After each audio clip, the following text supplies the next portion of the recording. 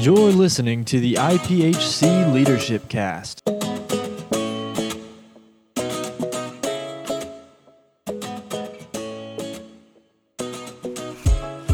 Hello, I'm Janice Bennett, and welcome to this episode of the IPHC Leadership Cast. Today we're here with Debbie Burpo, who is a minister with the Heartland Conference and also serves on the executive board for the Heartland Conference as their treasurer.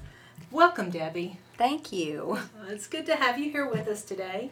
And you're also the pastor at Frontline Ministries in Kingfisher, Oklahoma. That's correct. And how long have you been there? Almost 10 years. Okay. 10 years next month. All right. So tell us a little bit about Kingfisher. How large is the town of Kingfisher? About 4,800 people. We're kind of in an oil boom right now, so it's active and growing, and it's considered rural Oklahoma. Okay. We kind of have that rural standard behind us, but.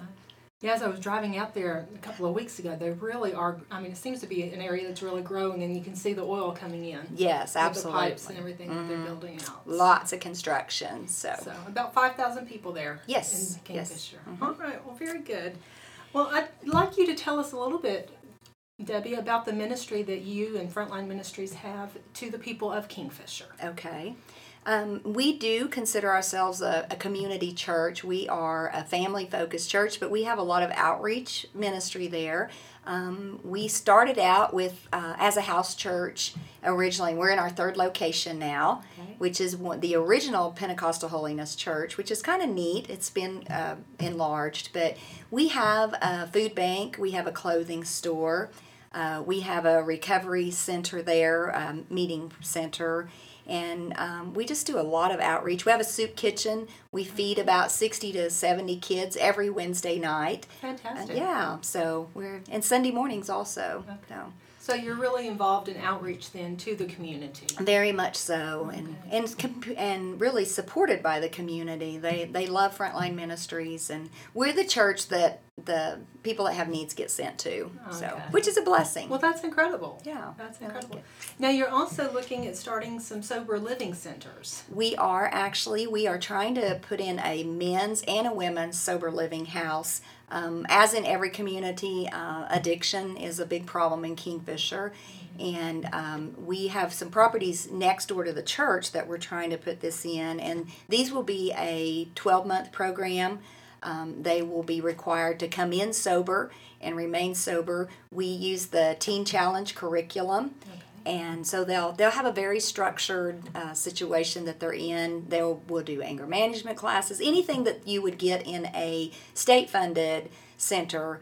We don't call ourselves rehab centers because we're not a rehab center. We like to really call it a discipleship sober living house, because we will be discipling them and teaching them job skills, mm-hmm. and just it's going to be something to get them back into the community.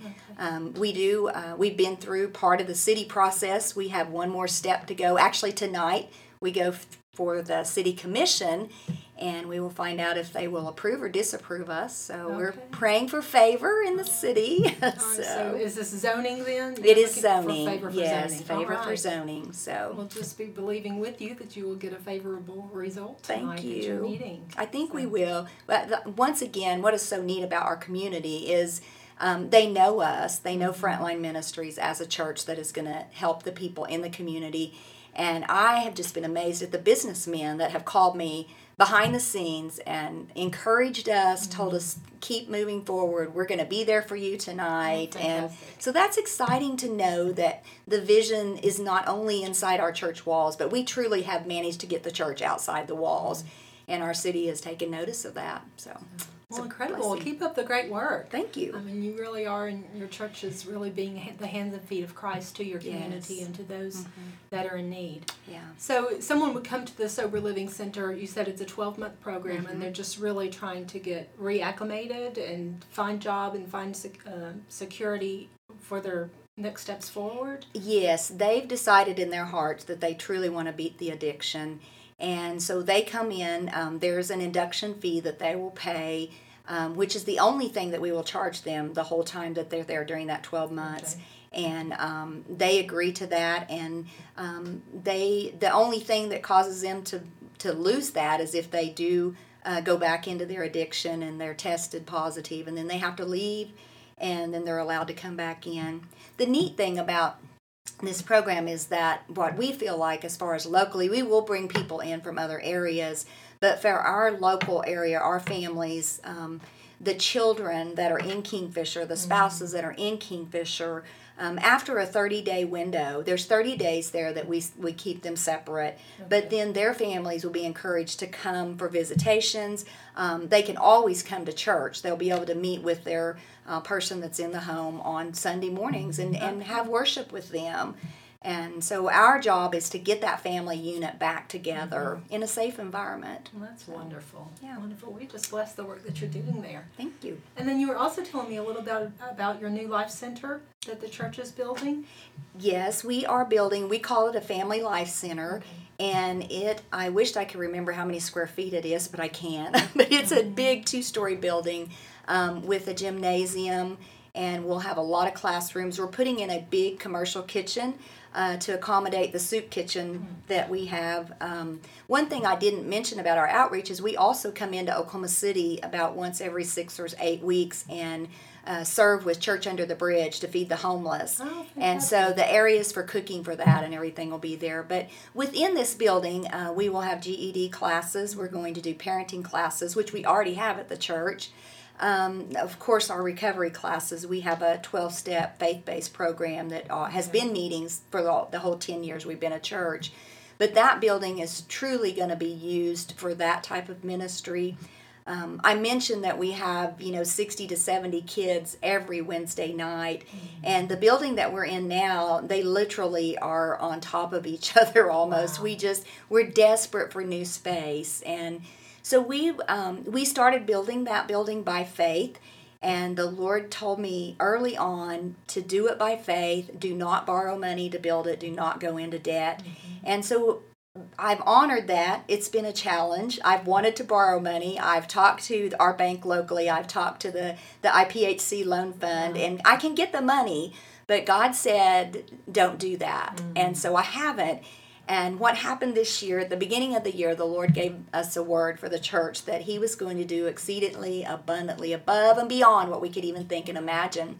So we get into November, and I'm like, the year's almost over. And, as believers, we get to that place where, your faith begins to waver, and you're like, well, it's the year's almost up. I've been in the pulpit declaring over and over and over, we're going to build this debt free. But the coolest thing happened. We got a call, first of all, from an individual that it doesn't go to our church at all, but he wanted to come by, and there was one family that brought a $50,000 check. But then after that, the money just started. We got a $10,000 donation, a $5,000 donation, and then the first week of December, I got a call. And there was an individual who wanted to make a $250,000 anonymous donation to our building. So throughout that last few weeks of December, we brought in $284,000. Wow, praise the Lord. Yeah, and it was like God was saying, I told you, don't borrow money. So I just want to encourage people to be sensitive to that debt overhead. And I believe that when we're building for kingdom work, I think that's what God really, I know that's what God can really bless, is when we're being the hands and feet of Jesus, and, we're feeding the hungry, we're clothing the naked, we're taking care of the infants and the widows and the prisoners, and, Matthew speaks of that, and God just keeps showing us that He's going to do this, and we're about halfway there. When this money came in, we had enough money to go to the contractor. The cement slab has already been poured because the year before we received a $150,000 donation from an anonymous donor that does not go to our church. Wow. And we put all the foundation in. That laid the foundation. So this last donations that came in this year, the shell of the building has been ordered. It will be completely shelled in at this stage debt-free. Oh, praise the Lord. That's incredible. Yes. And thank you. I mean, being obedient to God's word to you. I mean, He's honoring that. And yes. So, like you said, so many times it's hard as Christians. We heard the word of the Lord, but to be faithful to that, even, when we see that deadline coming or we see something coming, we want to jump in and help God out a little yes. bit. But no, you were so faithful to be obedient to His word, and He's honoring that. So I praise believe the Lord. that. Yes, Amen. I do.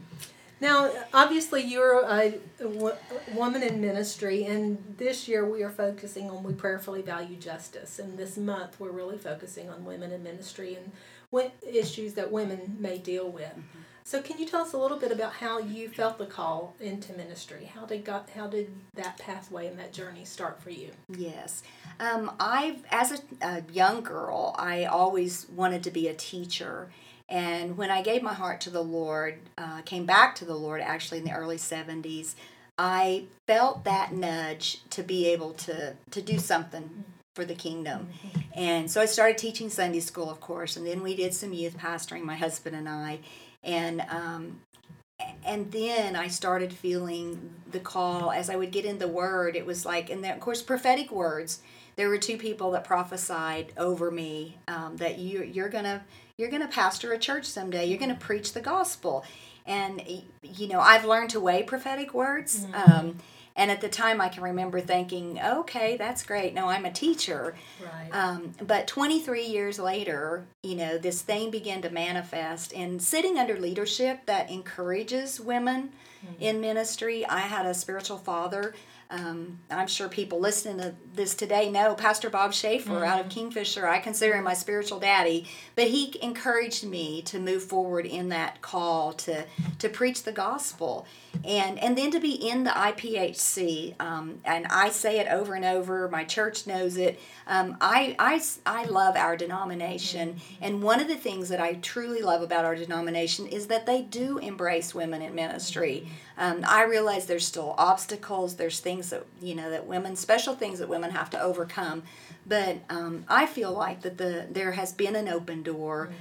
You can read the generations of women that have come up through the IPHC, and so that's been a good thing. But I learned to serve first. I can remember that 23 years in between coming to the place where we're going to be a church and not. I always served. I worked in the kitchen. I mowed the lawn. I did all those things that the church needed, and always loved it. I still, as a pastor, I still find myself wanting to be in the kitchen washing the dishes and helping get the food ready, and so it's been an adjustment. But He was just preparing you and preparing your heart for what He had for you. Yes, and it's been a great journey. So, and this is the first church you've pastored, is that correct? It is. And you've been there 10 years? 10 years, yeah. My husband and I, we've been married almost 46 years. Wow, congratulations. Yeah, he's very supportive of the ministry. He always has been.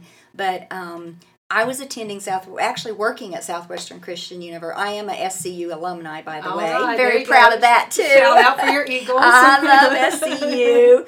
But working there at the time is when really, in a chapel one day, is when I truly felt the call to plant a church. And I can remember actually going into your dad's office, Dr. Pike, and telling him about that. And I still have a piece of paper where he drew out a little map, and it was talking about a shipwreck. And I've kept that all these years because I felt that call, and he helped me walk through that process. But we started as a house church, and our first building we rented a little storefront on Main Street, and by faith, I'm telling you, because there was 15 of us. We didn't have money to rent a building, but our Bible study just kept growing. So we went and rented that. Within a year, we had totally outgrown that place and bought a pizza place across the street on Main Street again. And we gutted that place. And so we were there for about 2 years. And then this third location is the original PH church. And so we went in there, and we just, I always tell a funny story about planting a church as a woman, especially the day that I decided to share that with my husband. We were coming into Oklahoma City for lunch one day, and I just told him I had something I needed to tell him. Right. And I said, God told me that we're going to plant a church. And his immediate response was, well, he didn't tell me we were going to plant a church. And then there was dead silence for like 15 minutes in the car. And we're just driving, and all of a sudden he looks over at me and he says, but I tell you what, if he told you that, if he told you we're going to plant a church, then I'm with you. Wow. Let's do it. Wow. And boy, that was 10 years ago. Wow. And it's been a journey. My husband does not preach. He doesn't teach. He could, but he won't. But he is a powerful intercessor. Wow, praise and the Lord. He's still the priest of my home. I still honor him as a husband, and it's a joint journey. Yeah, now you're touching on some of those issues that can be challenges for a woman in ministry. Can you share a little bit with us about some of the challenges you may have faced as a female in ministry?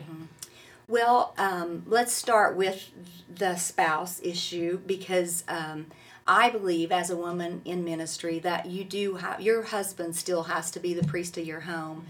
He still has to be the one that is the covering. And I think sometimes that gets kind of out of balance. So that is so key. That also really wasn't ever an obstacle for me, just because I didn't struggle in that area. Right. Family, women in ministry, family is probably a bit of a challenge, because as women pastors, I mean, if you're really going to be also take on the role of a wife and a mother, then you still cook the dinner, you still do the laundry, Right. you still make sure the kids get everything they need at school. And so you have those little hurdles that you have to, even though, my husband, we kind of have always tag teamed it. Our children are all grown now. I have 8 Right. grandchildren. Wow. And so we're past that stage, other than grandchildren, but that's kind of an obstacle, I believe, for women that are in ministry. And then balancing your time of being that mom, that wife, and allowing yourself to also be the pastor of a church, because the balancing all of that is a challenge. Right. And I can honestly tell you, there's times I've gotten out of balance in that area and just spent way too much time focusing on the church. And Tim will always bring me back to level ground on that. So, but that's a challenge. And then, of course, the whole concept of being a female. Women are supposed to be silent. Women are not supposed to usurp the power of men. All of those scriptures that are out there that, are such a controversy. And several years ago, I had I constantly reading books and reading literature about, to justify, I'm a woman, I'm in ministry, I know I'm called, and so I need to have all this information out here to argue my point. And one day I felt Holy Spirit just speak to me, what are you doing? Why are you wasting all of your time studying this? Just put that stuff away and just do the work of the kingdom. Go out there and do what I've called you to do. And so I'm not going to say that that's an easy obstacle to overcome. I don't feel like within our denomination we so much have that, but I served as the president of the Ministerial Alliance on our board in Kingfisher for several years. Right. And served with a board that was supportive of women. I now serve on that board as the treasurer, but there are men on that board outside of our denomination that definitely stands against women in ministry. And so that constant battle, not really even a battle, but that constant challenge of walking along beside those, I truly believe men and women, we have to walk along beside each other. And that's a perfect example for me of being able to walk alongside, knowing that we don't agree. There's a disagreement, and we both have our scriptures to back it up, and we're both never, whether those are going to change our minds. Right. But walking in peace. And I what I have learned is to not fight for that position, but to step back and just be submissive, not to the point of abuse, but submissive in the way of just walking in love and agreeing to disagree. Yeah. And that's where I'm at in that. And that's a powerful lesson for all of us. And, so many times if we disagree with somebody on a point, or we disagree with someone just on something that may be minor in the bigger scope of things, Right. sometimes it's hard to find that way to walk in ministry together, in agreement together, and just agree to disagree. Absolutely. But learning that is a powerful lesson to learn. It is. So. And we can find great joy in doing the work of the kingdom. And I had just a little personal thing that's happened in just the last couple of years. I mean, I've had a gentleman pick at my church and stand out front and tell people pulling up, you can't go to church here, you're going to end up in hell. If you go here, this woman is an abomination to the Lord. I mean, I've had all of that happen. But in the midst of all of that, I stand back and I tell them, look at the fruit, look at the fruit. If people weren't being saved, if people weren't being healed, all of those things that are supposed to happen in a church, then I would say, yes, shut me down. Right. I'm absolutely out of line. But when there is fruit, we'll be known by our fruit. That's and right. This young man, there is no fruit. So I love him. I pray for him. But anyway. Well, God obviously has you where He needs you and wants you to be. And I just thank you for your obedience to Him. And thank you for all that you're doing to impact the city and the town of Kingfisher, Oklahoma, and the people that are living there. And also, your ministry reaches out beyond that. And I just thank you for that. Thank you for listening to the IPHC Leadership Cast. If you enjoyed this podcast today, please take the time to leave us a review and share with your friends. Thanks again for joining us.